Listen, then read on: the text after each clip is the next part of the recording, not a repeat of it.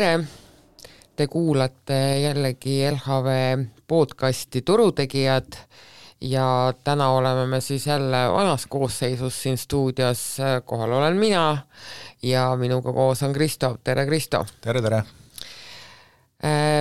Meil eelmine kord oli siis ka selline väliskülaline, siis kui niivõrd väliskülaline, siis kui sind, Kristo, ei olnud, et Erko käis meile siis rääkima roheinvesteeringutest, täpsemalt siis päikesepaneelide tootjatest ja natukene arutasime ka USA ettevõtete tulemusi ja sind ei olnud. Kus sa olid? Väga kurjalt küsid.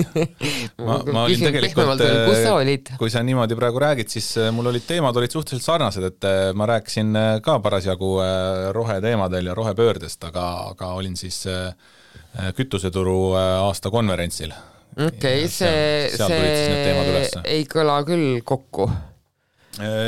Esmapilgul ei kõla nagu jaa, aga tegelikult kogu see konverents oli kantud sellisest rohetemaatika vaimust. Et eks see kütuseturg ja kõik sellised transpordi ja logistikaga seotud ettevõtted on nagu väga mures ja ärevil, eks, et kõikidest nendest rohepöördega seotud muudatustest, mis siin nüüd Euroopas siis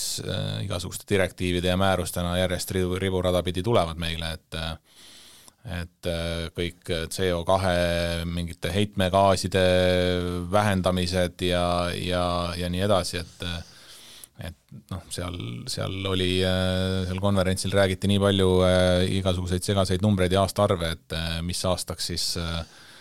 peavad olema bussid elektrilised ja mis aastaks peavad autod elektrilised olema ja mis aastaks võiksid siis nii-öelda kaubaautod olla elektrilised ja kõik see tundub, et nagu määruste järgi tuleb kohe-kohe ja väga hirmsa hooga peale, et selles valguses siis need arutelud seal olid, et kas me oleme selleks valmis ja kui reaalne see on, et need eesmärgid kõik ära täita. Ja mis see kokkuvõte siis oli, et kas me oleme valmis ja kas see on reaalne? No seal oli ka poliitikute debatt nendel teemadel, muuhulgas siis muidugi ka või igasugused maksuteemad, mis üles kerkisid, aga ma arvan, et ka sealt sõnavõttudest kuidagi jäi see mulje, et ühelt poolt nagu need ettevõtjad on mures just selle üle, et kõik nagu mõistavad seda rohepöörde vajalikkust ja et nii-öelda puhtama keskkonna poole liikuda ja vähem saastada oma tegevusega. Aga just mures ollakse selle ajastuse pärast, et need tähtajad see kuidagi niimoodi ülepeakaela tundub. Just, et nii siin paari aastaga nagu peab juba väga suured muutused just kui toimuvad, kui neid tähtaegasid niimoodi näpuga järgajades lugeda. Ja siis sealt poliitikute debatist ka jäi kõlama selline mõte, et eks need tähtajad on tegelikult sellised natukene võib-olla paindlikud ikkagi, et tuleb nagu selles suunas liikuda, eks, ja mõistlikult asju teha, et sellised eesmärgid on seatud ja kui ei jõua, siis ei jõua, eks, aga et midagi ei ole nagu selles mõttes otseselt nagu kivisse raiutud, et eks neid tähtaegu on enne muudetud ja muudetakse siis, hiljem. Kui elektribuss tähtajaks ei ole, et siis ühistransporti tänavalt ära ja korjata, et kes seal võib-olla diisliga või ringi sõidab või bensiiniga. Ja umbes selles valguses jah, et nii hull lugu ei ole ja et kui muidu see mulje jääb nagu selline, et põhimõtteliselt siin, ma ei tea, mõne aasta või aastakümne pärast, eks kõik kütuseärimehed ja sellised meile harjumuspärased tanklaketid võiksid oma uksed kinni panna, et siis ka oli sealt ikkagi nagu tuletati meelde läbi erinevate esitluste, et päris nii see ei ole, eks, et jutt käib ikkagi ainult sellistest ju uute sõidukite müümistest ja registreerimistest, Aga mõtlengi seda, et kas see ongi nagu kuskilt läbi käinud, oletame, et me anname nüüd sellele ka natukene nii-öelda sellist armuaega, et meil 2 aasta pärast päris sellist kardinaalset muutust ei toimu, aga ütleme 10 aasta pärast võiks see pilt juba olla täitsa teistsugune, et mis siis selle kütusefirma nii-öelda selline pikem plaan on? No ma ütlen sellest seal natukene nagu selles võtmes räägite, et kui kui siin on vist kõige selline levinum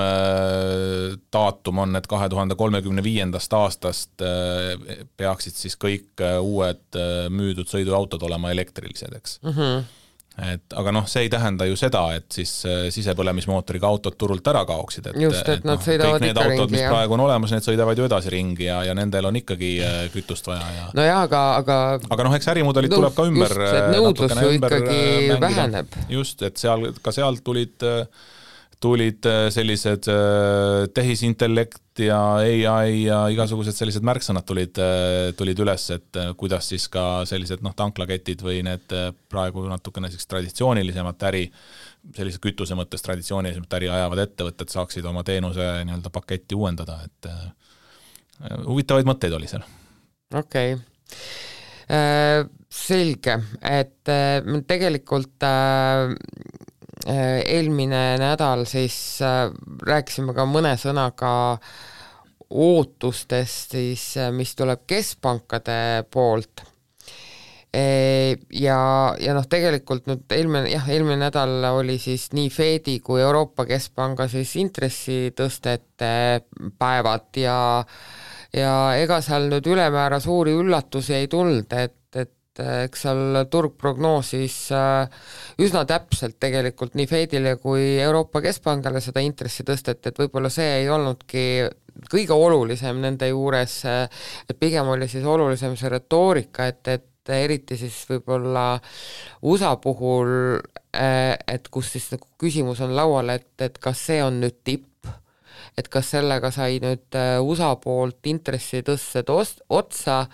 ja sealt siis võib-olla natuke ka edasi, et kaua need siis nüüd püsida võiks ja millal võiks siis tulla langetamine. Et kas sa kuulasid pärast seda Powelli kõnet, et mis mulje sul jäi sellest jutust? Kuulasin ja selline tõesti see retoorika muutus oli, et kui varem räägiti, et veel nagu nii-öelda pausist ei mõelda, et siis nüüd tuli see nagu sealt selgelt esile, et see on laual ja täitsa nagu selline variant, et jääb siis hetkel nagu viimaseks tõstakse. Küll siis seal Keskpanga poolt nagu rõhutati korduvalt seda, et mingit intressilangetust nemad siiski veel ei näe. Minu meelest erinevaid turuootusi, mis ma siin vaadanud olen, on vist kuni 4 intressilangetust lausa selle aasta jooksul oodatakse. Ja minule jäi ka see silma, et tegelikult selle aasta lõpuks oodatakse neid langetusi üsna mitu tükki. Et eks seal on nagu neid tegureid on erinevaid, et kindlasti see teine asi, mida nagu võib esile tuua, oli siis võib-olla Powelli selline, ma ütleks, et isegi nagu kergelt üleolev suhtumine või selline väga pealiskaudne suhtumine kogu sellesse pangandussektori muredesse, mis USA's toimub nende regionaalpankadega praegu. Et ta põhimõtteliselt võttis selle kokku, ütles, et pangandussektor on meil tugev ja stabiilne ja nii on, et mingit ohtu ta ei näe, väga ta ei nagu süvenenud sellesse. Võib-olla ta ka ei tahtnud seda teha, et kordas seal pidevalt, et see pole tema teema, et sellega nii-öelda tegelevad teised inimesed. Aga see on kindlasti valdkond, kust kui seal mingeid üllatusi tuleb, siis võib see ka Fedi poliitikat muuta, et tegelikult ju just nendel päevadel eelmise nädala keskel seal kõik need regionaalpankade aktsiad kukkusid ikka kivina, et mis 60%, mis 70%. Et okei, nad on sealt vist natukene nüüd tõusnud jälle tagasi. Aga et ohumärgid seal mingis mõttes on nagu selgelt üleval, et seda sellist konsolideerumist võib-olla seal turul nagu tuleb veel esile, et USA's on kokku ju üle 4000 pangani, et seal seda ruumi ka omavahel liituda on ilmselt palju. No jah, me siin eelmine kord ka Erkoga natukene rääkisime sellest üleostmisest ja JP Morgani sellest stiilist, et kui ma ise muidu olen korrutanud siin kogu aeg seda, et on hästi meelevaldne tõmmata paralleele 2008. kriisiga, siis ma pean nüüd natukene oma sõnu sööma hakkama, sellepärast, et mul tuli ikkagi jälle selline déjà vu tunne tuli natukene peale, et miks meil see kriis üldse alguse saigi, oligi, et enne seda kriisi toimus ka väga suur ühinemine ja noh, meile tekkisidki sellised pangamonstrumid, eks, mida ongi, et see regionaalpank, et kui see läheb pankrotti, siis noh, olgem ausad, seal on võib-olla väga palju selliseid isiklikke tragöödiaid, aga ütleme riigiüleselt see noh, väga palju nii-öelda seda laeva ei kõiguta, eks. Aga kui sul läheb ikkagi selline väga suur pank alla vett, et siis see puudutab ikka nagu kõike, eks ole, sa kardad siis, et me nagu ettevaates oleme nüüd selle poole liikumas, et kui need no ma kardan nagu seda jah, et need suured saavad nagu jälle suuremaks ja me sinuga, Kristo, rääkisime ka sellest, et vaata sellisel juhul tekib natukene selline karistamatuse tunne, eks, et me oleme nii suured, me teame seda, et meid ei lasta nagu niimoodi põhja, eks ole, noh, kergekäeliselt, et noh, et ma ei tea, Fedi esimees ütleb, et noh, et see ei ole minu teema, eks ole, et see saab kohe tema teemaks, kui peaks nagu mingi sellise suurema pangaga probleem tekkima. Ja ma nagu, jah, et selles osas tekkis mul nagu natuke selline déjà vu tunne, et me kuidagi nagu läheme jälle sama raja peale tagasi. Mina mõtlesin selle peale, et kui märtsis, ma mäletan, ma rääkisin seda, et tule enam selle analüütiku nimi meelde, kes sellest kirjutas, et siis 2008. aastal oli algas see nagu samamoodi, et kõigepealt siis oli see Bear Stearnsist, mis seal käpad nii-öelda püsti sirutas ja siis tükk aega ei toimunud midagi, siis vist kuu aja pärast oli mingisugune teine või paari kuu pärast mingi teine selline juhtum ja niimoodi see vaikselt hakkas minema. Et noh, nüüd märtsis meil olid siis esimesed paar tükki, kes uksed kinni panid, nüüd läks paar kuud mööda, oli järgmine moment, et no mõtlen et see timeline on ka nagu timeline on sarnane, jah, aga noh, ütlen, selles mõttes ikkagi noh, taaskord see erinevus on, et need suured pangad ikkagi oma siis selle finantstervise poolest on ikka tõepoolest nagu öö ja päev, kui nad olid 2008, et see bilanss, noh, neid kahte bilanssi nagu ei saagi võrrelda oma vahel. Jah, aga teistpidi on see, et kui noh, kõik need veidrad instrumendid, mis siis seal 2008-9. aastal seal välja mõeldi, et need ei ole ju kuskile kadunud, et kuskil bilansis need istuvad siiamaani ja kui need üle, noh, nii-öelda need kahtlased pangad nüüd siis uksed kinni panevad ja suured varad üle ostavad, et siis oleme nagu tagasi selles punktis. Jah, no mõtlen lihtsalt, et kas noh, võib-olla ongi see, et see ei ole nagu mingi tänase päeva teema, et aga noh, ongi, et kui me kerime siit, ma ei tea, 10 aastat edasi võib-olla noh, ma ei tea, näiteks siin võtame selle eelduse, et meil ikkagi majandus taastub, siis tuleb mingisugune uus ja huvitav buum, noh, jumal ise teab, mis meil siin jälle populaarseks võib saada või mis meil siin juhtub, et siin viimaste aastate jooksul ei julge seda sõna iial väga enam ausatades kasutadagi, sest et nii kui sa seda kasutad, siis see kohe juhtub. Et kui me jätame nagu selles võttes need võimalused väga lahti, et siis jah, et see jah, minu meelest selline konkurentsi vähenemine ei ole mitte kunagi hea mõte ja veel vähem on ta hea mõte nagu panganduses. Jah, ja tundub, et kui noh, vaadata neid panku, mis seal on nüüd siis nagu hätta sattunud, siis seda nii-öelda seda tagamata või jah, siis neid tagamata deposiite või hoiuseid on ikka väga suurtes kogustes seal nendes pankades, ehk et need noh, selle rahatrüki ajastul siin, et inimeste või ettevõtete, kes seal siis need suuremad hoiustajad on, eks, et need hoiused on ikka meeletult kasvanud ja nad on nagu sellest regulatsioonist, sellest USA-s on siis 250 000 oli see piir, eks. Just, jah. Et nad on sellest üle, et seal on ju noh, 7-80-90% hoiustest me räägime ikkagi sellistest suurusjärgust, mis siis on suuremad sellest lubatud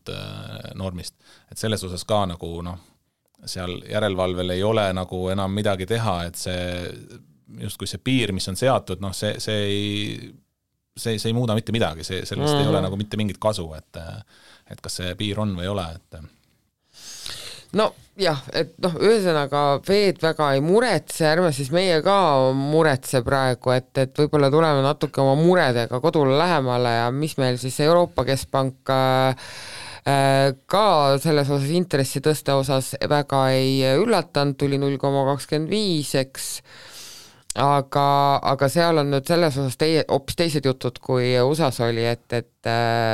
sealt tuli ikkagi see sõnum, et me ei ole ikkagi veel kuskil lähedal tipule. Jah, tempos küll siis nüüd tuldi nagu tõmmati hoogu maha, et tehti selline 25 baaspunktine samm, aga Lagarde nagu pressikonverentsil pidi ikka korduvalt rõhutama seda, et see ei tähenda mingit pausi, me ei ole siin tempos või seda nagu peatamas neid intressitõsteid, me näeme, et endiselt on meil seda ruumi edasi liikuda ja seal tegelikult pärast oli päris huvitavaid küsimusi, küsiti ka tema käest selles suunas, et kuidas ta siis nagu seda kõike nii-öelda kokku paneb, et ühest küljest ta ütleb, et nad on siis data dependent on ju, või et igal istungil otsustavad nagu andmete pealt, eks teisalt ta nüüd ütleb, et nad ei ole, et nad nagu hoogu maha ei võta või ei peata. Ja mis andmete põhjal nad siis seda hoogu maha ei võta, on ju? Selliseid huvitavaid küsimusi seal oli, et eks need vastused nagu ikka sellistel konverentsidel on suhteliselt üldised, aga jah, need sõnumid sellised olid ja teine sõnum siis oli see, et varaostuprogrammi siis reinvesteeringud ka peatatakse juulist ilmselt, et selles osas siis anti väike selline forward guidance nagu. Ehk et siis seda likviidsust proovitakse nagu turult hakata kokku poole tõmbama. Ja üks Soome kuulaja küsis seal siis ka siin meie piirkonna nii-öelda pereinimeste ja kodumajaomanike vaatenurgast lähtuvalt, et kui palju nad seal ICB-s mõtlevad selle peale, et siin inimestel laenukulud on väga palju nüüd selle intressitõusu tõttu üles läinud ja peavad oma tarbimist seetõttu nagu ümber mängima ja piirama väga. Et siis Lagarde ütles seal väga ausalt, et aus vastus on, et väga ei mõtle, et nii on ja ta küll ei julgenud seda välja öelda seal, aga ma ütlen siis tema eest, et eks see ju ongi eesmärk, et inimesed oma tarbimist piiraksid ja selle kaudu siis nii-öelda see raha liikumine väheneks ja nõudlus nagu ühiskonnas väheneks. No võt ongi, et kuna nende intressitõstete mõju võib olla kuni vist lausa aastase viitega, eks ole, et siis on seda ongi seda piiri jube raske nagu ära tabada, et vaat nüüd me lükkasime selle asja nagu natukene liiga kaugele, et me tõstsime võib-olla liiga palju või liiga järsult, eks see selgub alles hiljem. Et ega see keskpankuri elu ka kergete killast ei ole, et natukene selline tuleviku ennustaja pead sa seal olema ja seal kahe vahel nagu sõna otseses mõttes nagu tõmblema, et ühest küljest pead sa, eks ole, täitma oma ülesannet ja inflatsiooni sinna koti tagasi toppima ja teisest küljest sa ei taha ka, et mingisugune üleüldine sügav majanduslangus üle Euroopa tekiks, sellepärast, et inimesed jäävad kõik oma laenumaksetega hätta, eks, et üks asi on tarbimise väheldamine, teine asi on see, et kui inimesed peavad kuuse alla minema, on ju. Nii et seal on nagu vaks vahe. Aga jah, see inflatsioon, et see on nagu vaenlane meil kaelas, et ega Eesti, kui me nüüd täitsa koju tuleme ja Eestis ju nüüd tuli ka viimase aprillikuu siis inflatsiooninumber, et väga visalt taandub see ja Euroopas on veel selles mõttes kehvem olukord, et Euroopas ju isegi natukene tõusis inflatsioon jälle, et kui märtsis oli 6,9%. Meil ka vist kuuvõrdluses tõusis ju. No kuuvõrdluses meil jah, seal oli selline hüppe ülespool, et aga see on suuresti ilmselt tingitud sellest energiatoetuse meetmete lõppemisest siis, et seal nagu see energiahind ja eluaseme kulud kallinesid selles indeksis nii palju, et mis tegelikult ei ole nagu loogiline, kui vaatad nagu elektrihindasid börsil või mingisuguseid siis näiteks paketi hinda, eks universaalpaketi hind oli ju inimestele sama, et seal kuu võrdluses tegelikult ei tohiks olla nii suurt muutust, aga just see, et võeti ära see 5 senti vist oli siis see toetus, eks ole, kilovatti pealt, et see osa võeti ära, ehk et inimesed pidid selle osa ise katma ja selle tõttu siis see hind nagu kuuvõrdluses kallines, et tegelikult aasta võrdluses meil tuli natukene allapoole see inflatsioon jälle 13,5% peale ja kui need eluasemega seotud kulutused sealt kõrvale jätta, siis tegelikult ka siin eelnevate kuudega võrreldes see üldine dünaamika nagu ei muutunud eriti, et suhteliselt selliselt stabiilselt hästi väikeste sammudega vaikselt ta sealt allapoole nagu tiksuvad. Jah, ma lugesin seda ka, et Eesti Pank jääb selles osas ikkagi endale kindlaks, et ootavad siis suveks ikkagi, et see inflatsioon kukub alla 10 ja aasta lõpuks siis ikkagi kuskile sinna 4 juurde. No jah, nii ta nagu tundub, et ma ütlen, et tegelikult suurem osa sellest hinnahüppest oli ju eelmisel aastal ära ja eelmise aasta augustiga võrreldes on meil hinnakasv olnud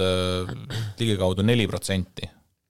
Ehk siis aprilli hinnad võrreldes eelmise aasta augusti hinnad. Samal ajal siis, kui aprill nüüd versus aprill on meil 13,5%. Ehk et sealt see baasi mõju nagu aasta keskel seal või teise poole alguses siis tuleb ka nagu, peaks nagu selgelt kõik sõltub sellest, millega võrrelda, et jah, natukene küll, et ja kui meil viimastel kuudel siin on olnud see kuust see inflatsiooni kasv selline 0,5-6% punkti. Ütleme, kui me nüüd jätame selle aprilli selle siukse ühekordse loodetavasti või siukse erakorralise hüppe nagu välja,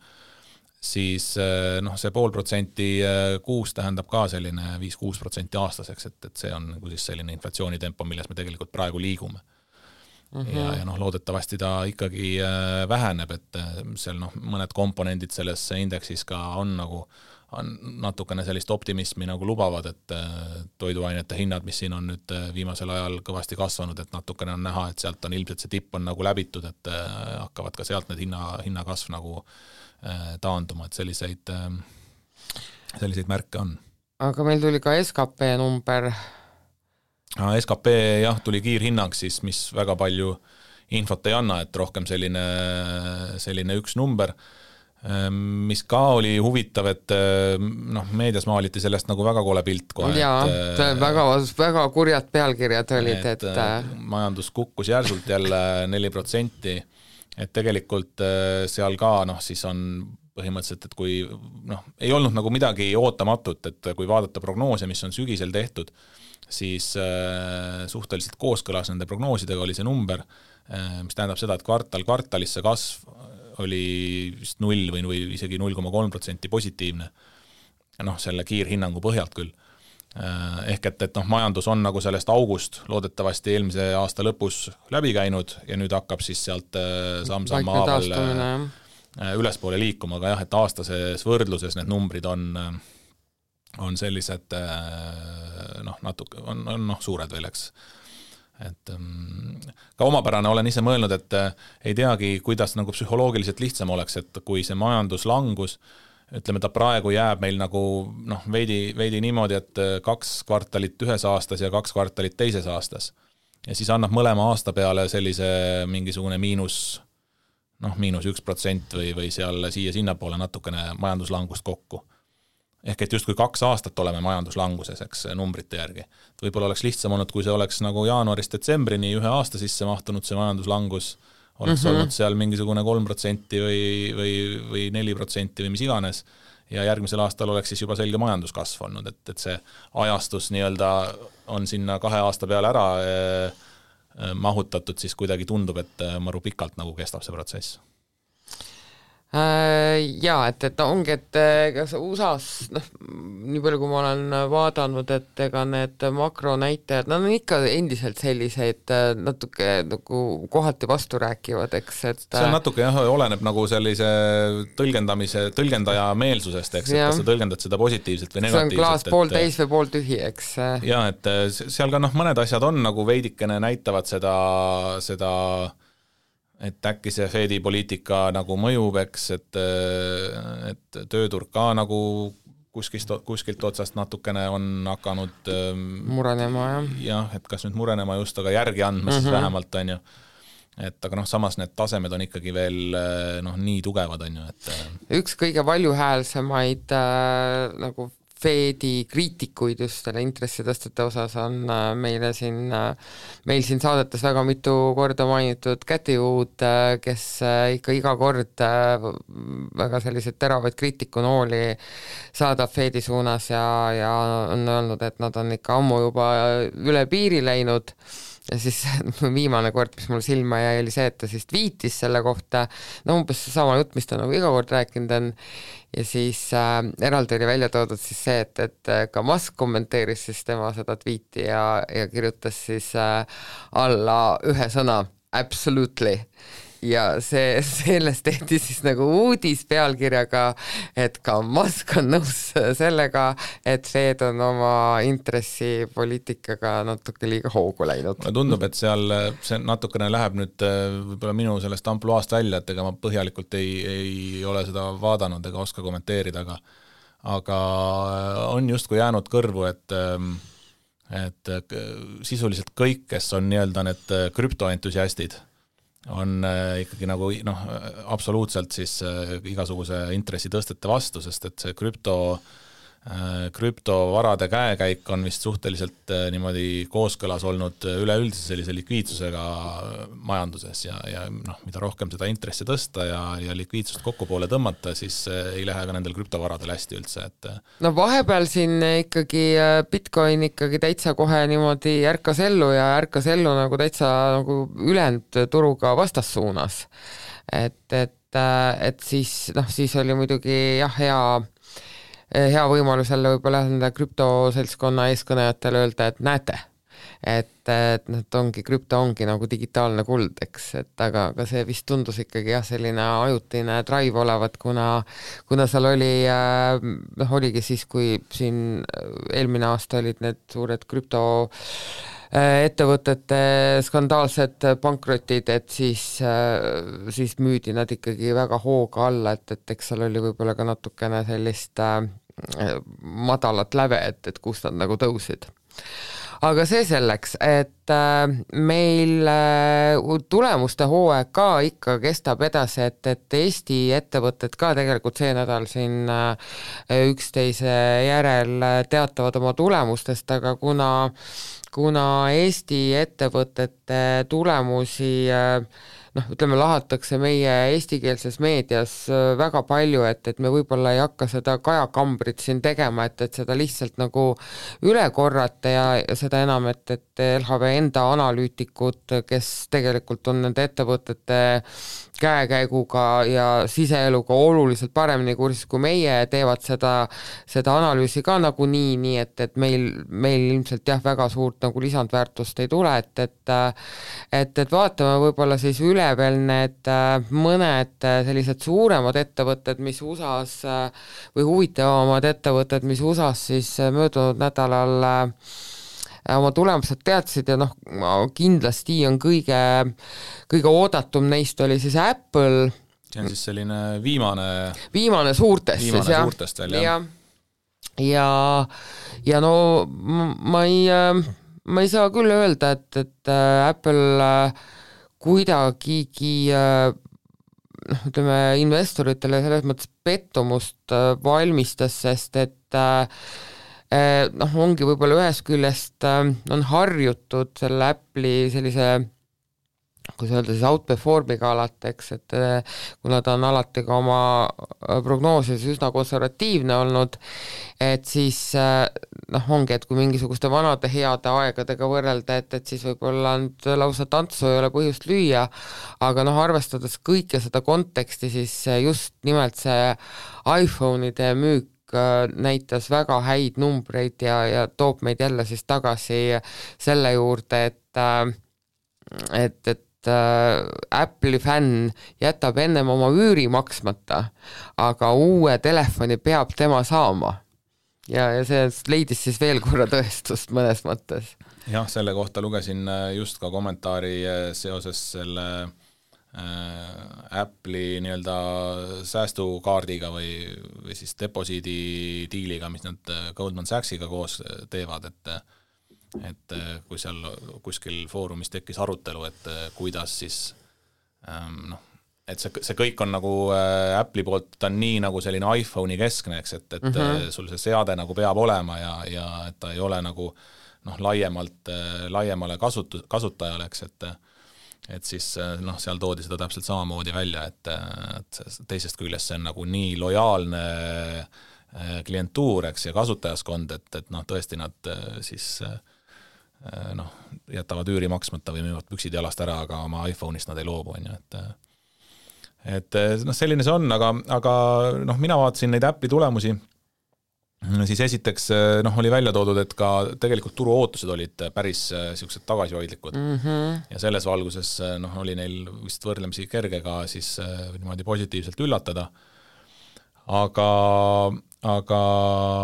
teine nii-öelda see nüanss seal juures on see, et siis võrdluses nagu see kvartal on ka nagu veits siuke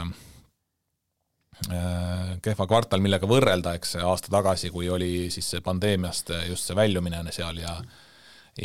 müügid olid nagu väga tugevad, et tegelikult kui nagu see iPhone'ide müük välja jätta, siis ülejäänud segmendid olid ju suhteliselt miinuses, et Macide müük seal -30%, iPadid -13% ja nii edasi, et muud kellad ja asjad ka seal väike miinus, et ainult siis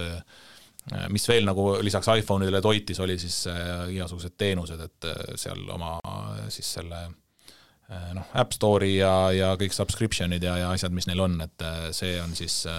ka oli neil nii-öelda tõi sisse rohkem tulu ja see on ka neil siis üks kõige sellise suurema kasumimarginaaliga segment, et selles mõttes oli see ka väga positiivne nagu nende jaoks, et sealt seda tulu sisse tuli. Mis võib-olla investorit huvitab, on see, et dividende tõsteti ehk siis 4% ja see on siis nüüd 24 senti aktsia kohta saab dividende. Dividendi tootlus nüüd ei tea, mis suurem asi ei ole, aga sellegi poolest, et Apple'i puhul ju tegelikult ikkagi eeldatakse ka, et ta on kasvav ettevõte, nii et ongi, et raskel ajal abiks ikka. Aga jah, et nii palju siis Apple'ist ja mis meil siin veel siis võib-olla huvitavat on juhtunud, et eile õhtul tuli Airbnb ka oma tulemustega, et ma pean tunnistama, et ma nüüd ülemäära ei ole suutnud sinna kaevuda veel, aga mis ma nagu turureaktsioonist nägin, oli see, et midagi ikkagi investoritel üldse ei meeldinud, sellepärast et ma näen, et eelturul kaupleb ta -14, miinus poolel siis, et kas siis, ütleme diagonaalis üle vaadates, et midagi väga hirmsat minu meelest seal ka ei olnud, aga eks seal siis võib-olla mängibki rolli see ootuste mäng ja ega jah, Airbnb iseenesest ei ole ka mingi väga soodne aktsia. Jah, seal oli vist ka veel seda välja toodud, et tõesti, et numbrid tegelikult olid ju päris korralikud siin aastavõrdluses ja ka vastu ootuseid. Et aga siis see nii-öelda kommentaarid, mis siis siin ettevaatavalt ja käesoleva kvartali osas anti, olid nagu veidikene sellised ettevaatlikud, et iseenesest kuigi nagu ka oodatakse üsna sellist tugevat tulemust või sellist head käekäiku, siis just nagu aastases võrdluses need kasvunumbrid, mis nüüd siin ettevaates tulla võivad olla natukene nagu ehmatada, sest et eelmisest aastast need täpselt samamoodi see pandeemiast vabanemise hetk nagu on siis tekitas nagu nii kõrge võrdlusbaasi, et nüüd tänavu näevad need numbrid nagu kehvad välja lihtsalt. Võib-olla see siis veel osaliselt nagu investoreid ehmatas, et ei tea. Aga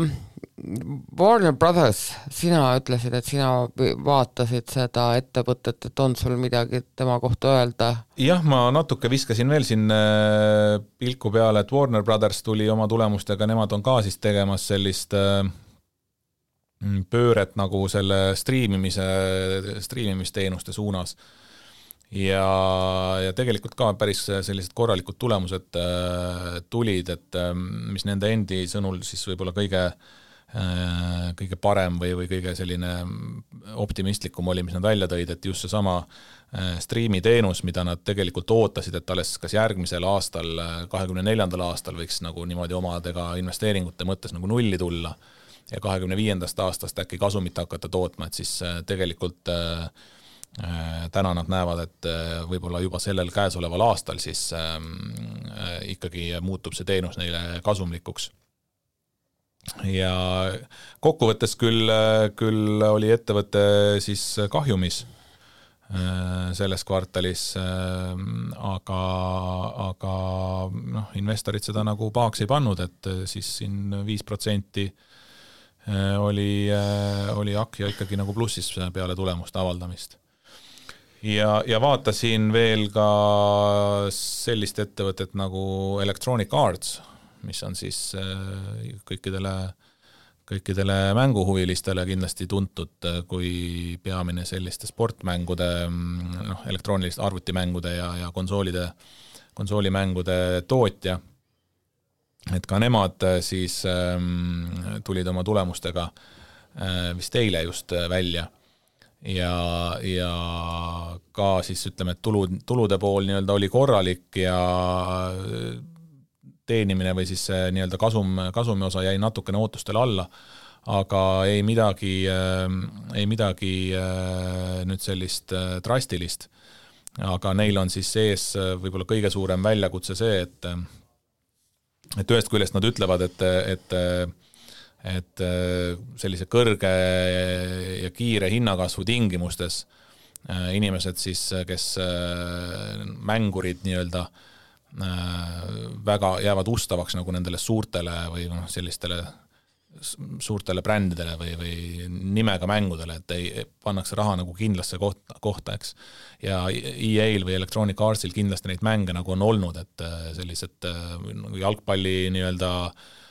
seeria siis FIFA mängude nime all või Madden või The Sims, mis on siis selline strateegiamäng natukene. Et sellised suured nimed on neil täitsa olemas ja need on neil nagu seda müüki üleval hoidnud. Aga väljakutse võib-olla on see, et neil siis nüüd käesoleval aastal peaks tegelikult selline ainuõiguste leping FIFA ehk siis rahvusvahelise jalgpalliliiduga lõppema selle mängu tootmise osas. Ja nad on nagu oma mingisuguse uue sellise mänguga välja tulemas, kus neil on siis teised koostööpartnerid seal erinevate liigade ja asjade näol olemas, et väga palju see nagu mäng oma sisust ei kaota, et kõik sellised tuntumad klubid ja asjad on mängudes endiselt olemas. Aga siis jah, et just see FIFA nii-öelda kaob sealt tagant ära. Et kuidas siis see klientuur nagu selle vastu võtab, et see FIFA on tegelikult nagu üks Electronic Artsi ikkagi selline nagu põhitrump olnud või nii-öelda nagu nimi teenus olnud praktiliselt, eks, et see on neile kindlasti ettevõttes või ettevaates väike väljakutse. Ja nädalavahetusel toimus siis võiks öelda, või ongi öeldud, et nagu investeerimismaailma Woodstock, ehk siis väga oodatud sündmus iga aasta Berkshire Hathaway aasta siis kohtumine või aastakoosolek, kus siis ikka legendid võiks öelda juba Warren Buffett ja Charlie Munger siis tulevad ja räägivad, mis nemad asjast arvavad ja see on alati selline suur pidu, et kus siis tõesti investorid üle terve maailma kokku tulevad ja sõidavad ja sul, nii palju kui mina tean, et sul võib olla kas või üks Berkshire Hathaway aktsia, siis sul see koosolekul osalemine nagu tasuta. Ja siis siis meedia vorbib ka alati selles kohtumises siis hästi palju artikleid, et mis nad siis ütlesid ja arvasid ja kuna need ülevaated on ka kõik tegelikult meedias saada, et me võib-olla siin ka väga detailseks ei lähe, et keda siis huvitab, et saab ise otsida ja lugeda, aga et mis siin nagu siis jah, võib-olla esile on tõstetud, et kui meie siin ennem arutasime seda panganduskriisi, et siis Buffett ja Munger on ka meiega nagu ühel meelel, et nad nagu ka väga vaiba alla seda probleemi pühkida ei tahaks, et pigem ikkagi ka tunnevad muret selle üle, mis panganduses toimub ja siis nad näevad ka nagu suurt ohtu, eriti just ärikinnisvara osas, et ärikinnisvara on see, mis võib saada väga, väga valusalt pihta ja kõige muu puhul nad siin tegelikult andsid ka väga selliseid moodsas keeles öeldakse nagu life hacks, eks ole, et selliseid elamisõpetusi ja siis Charlie Munger, kes minu meelest on nüüd 100-aastane või saab see aasta saab 100-aastaseks, et kes ütles siis, et kõige olulisem oma elu kvaliteeti siis parandada on see, et elimineerida oma elust toksilised inimesed, sest nemad oma suhtumise, oma sellise mürgise suhtumisega siis pidurdavad sinu isiklikku arengut, ilma et sa sellest võib-olla mõnikord arugi saaks ja need tuleks siis eelkõige oma elust välja visata. Ja siis... Warren Buffett ka ju tegelikult sekundeeris sellele mõttele natukene, ütles, et neid rumalaid inimesi nagu tuleb ajas ainult juurde, et nende kontsentratsioon kasvab. Ja see käis tegelikult raha teenimise kohta, jah, et nad ütlesid, et nemad on väga palju oma elus teeninud siis põhimõtteliselt selle pealt, kui inimesed teevad rumalaid vigu. Ja siis ta nagu ütles jah, et ajas on see nagu pigem kasvanud, et ehk siis võimalusi teiste rumaluse pealt teenida on juurde tulnud. Nii et üks selline võimalik investeerimisstrateegia siis, et kasutada ära inimeste rumalaid vigu. Ja vanakooli meestena nad muidugi seal